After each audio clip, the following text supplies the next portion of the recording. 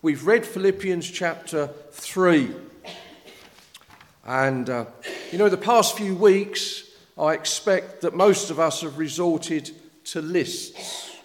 You've got a list of people that you've got to buy Christmas presents for. Lists of people you've got to send Christmas cards to, and those you might send to if they send you one, but otherwise you're not going to bother. The lists get quite complex, don't they? Maybe you're like me and you have a list every day of things that really ought to be done that day. I've even got a book at home that is as thick as my Bible, that is a book of lists. All the lists that exist are there. It shows I'm rather a sad person because someone bought it for me. But there we are. Lists, we all use lists, don't we? But out of all of those lists, and that book of lists, I have never seen, nor have I ever written, a list of things to forget. Then that's almost contradictory, isn't it? Because if you write a list to forget, you're actually remembering what you want to forget. Well, we won't go down that road.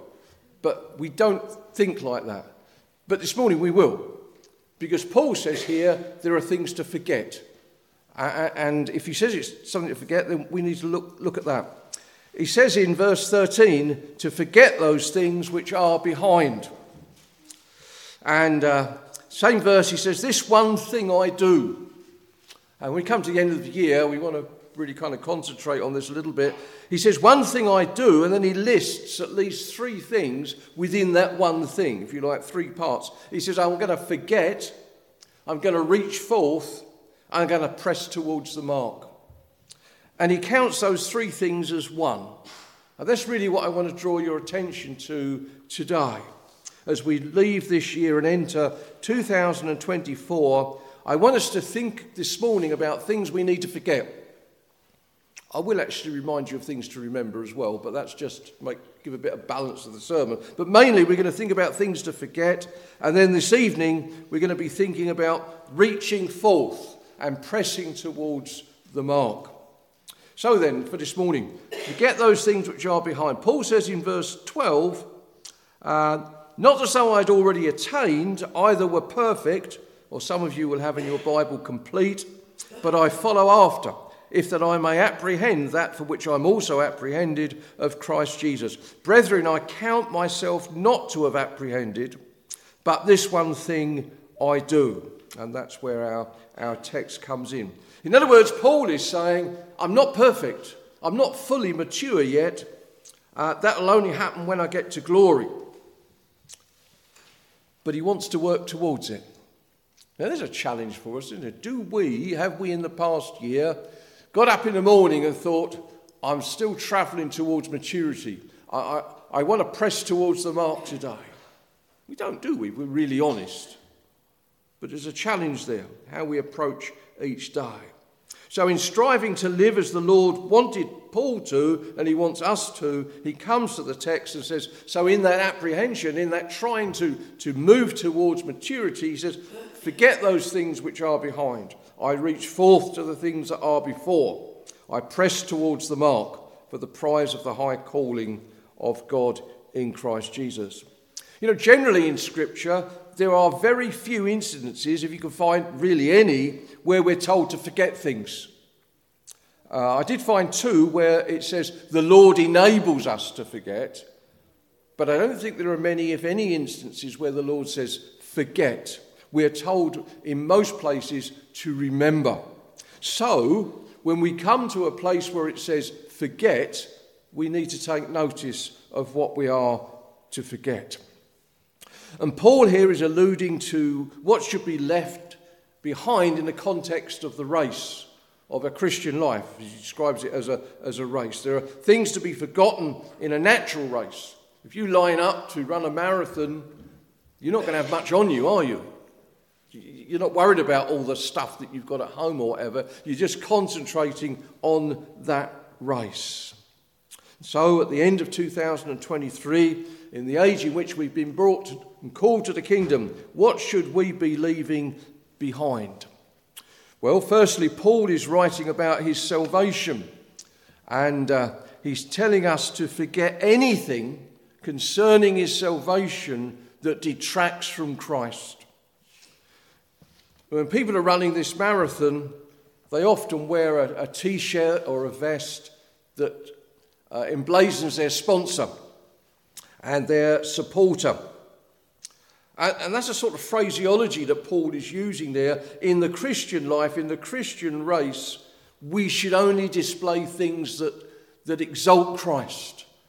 And anything else, forget it, leave it behind. You're running a race. You haven't got the capacity to carry a load of baggage. Just show that you belong to the Lord Jesus Christ. And this has been important to Paul. He says earlier in the chapter, in verse 4, he said, if anyone has confidence in the flesh, it's me. If any man thinks that he has whereof he might trust in the flesh, I even more. He said, I'm a Jew. I'm a Hebrew. I'm of the tribe of Benjamin. I know who I am. I've got a great pedigree. And he says there's zeal. Well, I persecuted the church. Touching the righteousness which is in the law, I'm blameless. But all those things that were gained to me, I count for loss. And in one sense, our heading can be a bit vague. Say, forget all those things that detract from the glory of Christ. We need to drill down to specifics. What is Paul saying? He's saying, forget your family. Not forget your family in the sense of a relationship, but forget your family when it comes to the gospel. They can play no part in that sense. This was very important and still is to many people of Israel. They want to know their family. They want to know their tribe. They want to know their history. And for us, it may not be so grand. It may not be quite so important. But what Paul is saying here is when it comes to the gospel, when it comes to your salvation, as far as your family is concerned, forget it. You're not saved because you're brought into a Christian family. There are some who think they are Christians because, well, their parents were and they're brought up in a well-to-do family. Paul says, forget that. I had to. You must forget it also, he says.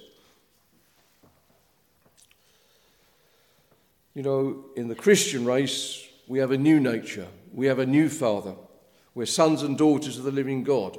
And it's from our Heavenly Father that we draw strength. Our salvation comes from Him and Him alone. Whether we're brought into a family that blaspheme the things of God or whether we're brought into a Christian family, we all need to come the same way through the saving work of the Lord Jesus Christ. If there's anything else that you consider contribute to your salvation, he says, forget it. If being a good person is something you think is good enough, forget it. There are none good, no, none righteous at all. It doesn't matter what you consider. If it's not of God, then leave it behind. Then he also says, forget the world. And the world is greatly underestimated in the sense of being an enemy of the Christian. And you say, well, I can't erase it from my mind. And of course you can't. We're told to live here. What he means is we've got to make sure that we leave behind anything of the world that detracts us from this Christian race. You know, our old nature loves the world, and Satan knows that. And the world is partially, some of it is sinful, and it is like sin, it gets in everywhere. We see its philosophy, we see its media, we see how things change in the media from being mildly supportive of Christian things to being actually anti-Christian things. And we have to be careful. We have to be careful how the world gets into the church. I'm not suggesting here particularly, I'm talking of the church worldwide. You only have to go onto the internet and begin to search out some of the particularly larger churches in countries, not only here but abroad, and you'll see not only has the world entered into those churches, but the evil one has entered in by the things that they are speaking. There are people who stand in very large churches who actually, when you analyse them, do not believe the basic tenets of Scripture. And Paul is saying, now you need to forget all of that. And John gives us a simple definition of what that is. John says in 1 John 2, love not the world, neither the things of the world. If any man loves the world, the love of the Father is not in him. For all that is in the world, and this is where he tells us what the world consists of, the lust of the flesh And that doesn't just mean immorality, it means of all the lusting after things and materialistic items, the lust of the flesh, the lust of the eyes, and the pride of life. The world can be summed up in those three things. And Paul is saying to us here, these are things to forget. These are things to leave behind in the race. John finishes that bit off and he says, for the world passes away. All those things that seem so grand and fantastic to our old nature, he says, no, that will pass away. And the lust. But he that does the will of the Lord abides forever. And Paul picks up one or two things here that are part of that to particularly forget. And he mentions fame because he was famous. He was famous for things in the world that they thought was acceptable. He was famed for his zeal. But you see, neither his fame or his attempt at keeping the law availed anything. A lot of people today are famous, aren't they? Want to be famous. Some people are famous just for being famous. That's a bit odd, but that seems to be the case. And sadly, you see young people today are brought up in that culture, that the people who are famous are put on a pedestal and their morals are usually very poor. You do not find many Christians there. In fact, there have been some Christians or some people who have claimed to be Christian who have become famous and then they've thrown it all over, proving that they were never Christians in the first place. Fame did not do them any good. And Paul is saying here, this was no good for me at all. And then he talks about wealth. Paul has counted wealth in many ways when he came to comparing all that the world. He says, I count all things but loss for the excellency of the knowledge of Christ. Now that's a hard one, whether we could come there. Paul had said he'd lost everything. I wonder if we came to that situation, and there are many in the world today who are being persecuted. They've lost everything. Many in Vietnam and countries there have been thrown out of their villages. In Nigeria, there are so many people that are being killed. If those number of people had been killed in plane crashes, it would be all over the news. But because they're just Christians and it happens all the time, villages are wiped out, and these people lose everything. And Paul is saying, I lost everything. How could we say with Paul that if we lost everything, we count that loss for the excellency of the knowledge of Christ? Theologically, if we lose everything, we still have all things in Jesus Christ. But that's a hard thing to take, isn't it? But then we take comfort from the fact that we have grace for the day. If we come to that situation, then we would receive grace for that day. And so, wealth, Paul says, no, forget that. It's if we have wealth, well, then may we use it to the glory of God. But it's not something that we hold dear to. Paul had authority, went with his little fame, I suppose. But he says we have to resist those things. You know, when you come to the obituary column in the newspapers, people often ask, don't they, how much did they leave? What were they worth? The answer is they left it all. Can't take it with you, can you? They left it all. Counts for nothing. We're to use our God-given resources well, but wealth has no part in our faith as such. We sung, when you look at others with their lands and gold, think that Christ has promised you his wealth untold. Count your many blessings money cannot buy, your reward in heaven, nor your home on high. We're to leave the wealth of the world even whilst we live. And then, of course, there's sin. We say we've got to leave sin behind. Well, in Hebrews, the writer says, lay aside the weight and the sin that does so easily beset us. He's not saying forget sin. How can we forget sin? It's all around us. What he's saying is, when your sin has been brought to the foot of the cross, when you've asked the Lord to forgive you, and you've known that forgiveness, then forget it, because God has. Why should we remember what he has forgotten? We are told to mortify these things, that is to kill them off. The battle will never end until we get to glory. But there are many believers who have sin as a barrier to their lives when that sin has already been forgiven. And we do have to be very careful there. You say, I wish I could leave sin behind. Well, maybe you still need that forgiveness. And the wonderful thing is this morning we come to one who loves to forgive. And it's something that God forgets. It says in the psalmist, he removes our sin as far as the east is from the west, never to be remembered anymore. That's a wonderful thing, isn't it?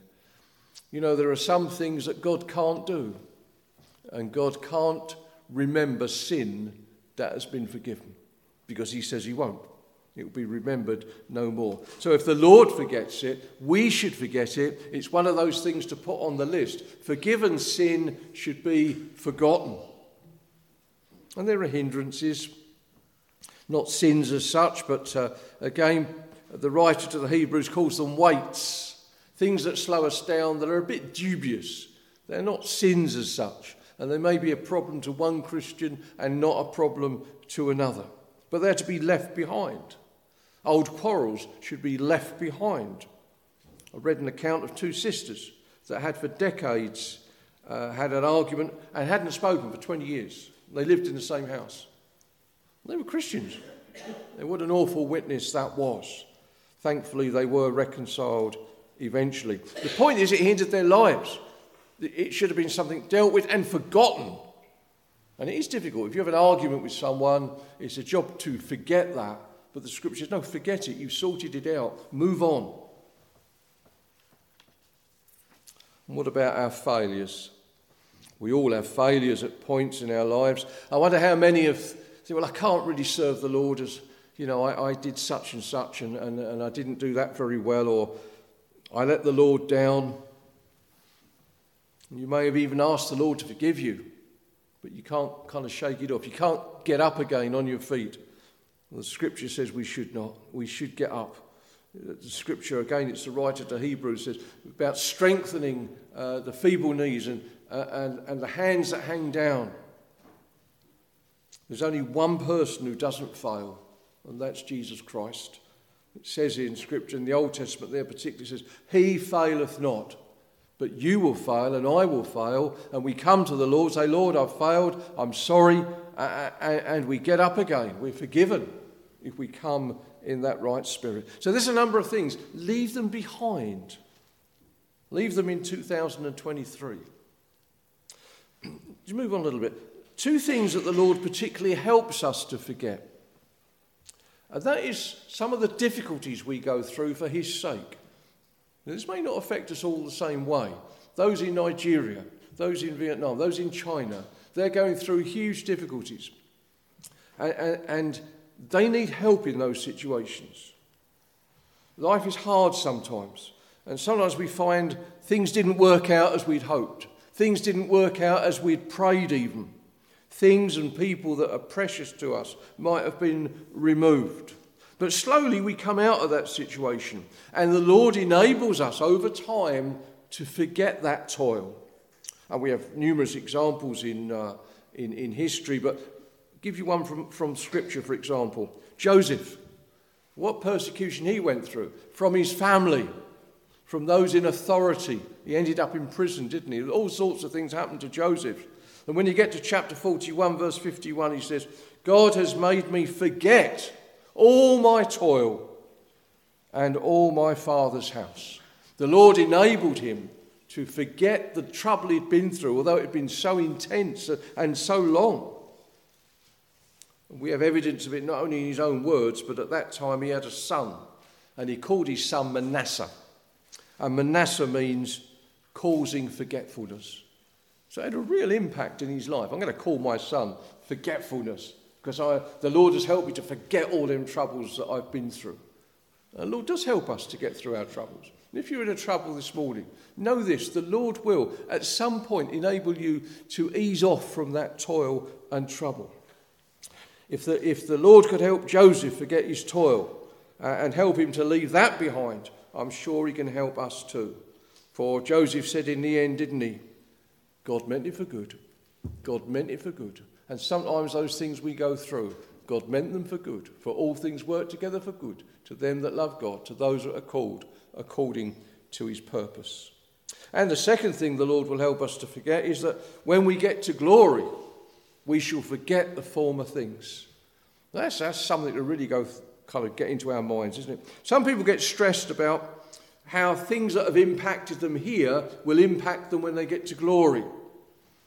Isaiah 65 verse 17, "For behold, I create a new heavens and a new earth, and the former things shall not come to mind. They will not be remembered nor come to mind.